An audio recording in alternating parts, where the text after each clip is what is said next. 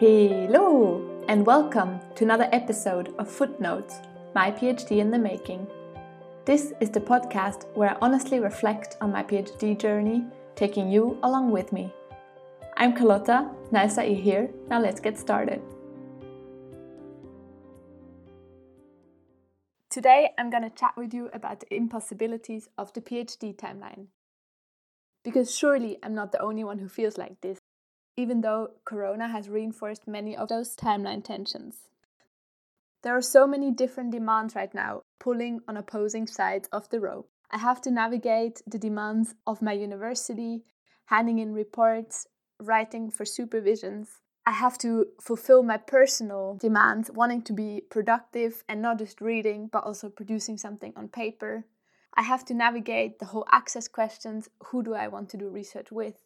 And in the big picture, also for my scholarship, I have to stay within these questions of time and what's meant to be done when. Right now, I should be writing my methodology chapter, although I still don't even know exactly where and with whom I will do my research.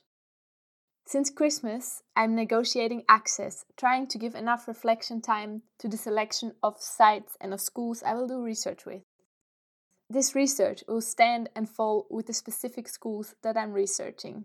It's so important to me to choose schools that align with the theoretical framework rather than just taking convenience factors into considerations, schools that are easy to access, people who are ready to give me access to their schools, and getting to those sites and all of those questions. However, not only is the school going to determine the context where I'm in, but also the type of learners, the age of the students, the language that's spoken.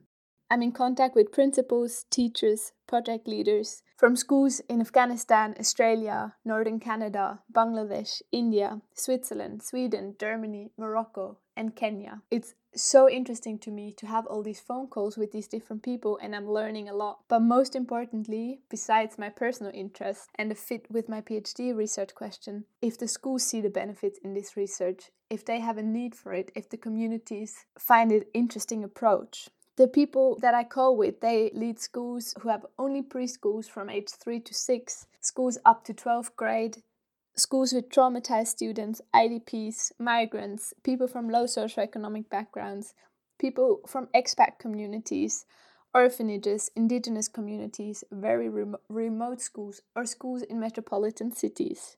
While Corona makes it impossible to know right now what will be possible in 6 to 18 months, I should be writing my methodology chapter.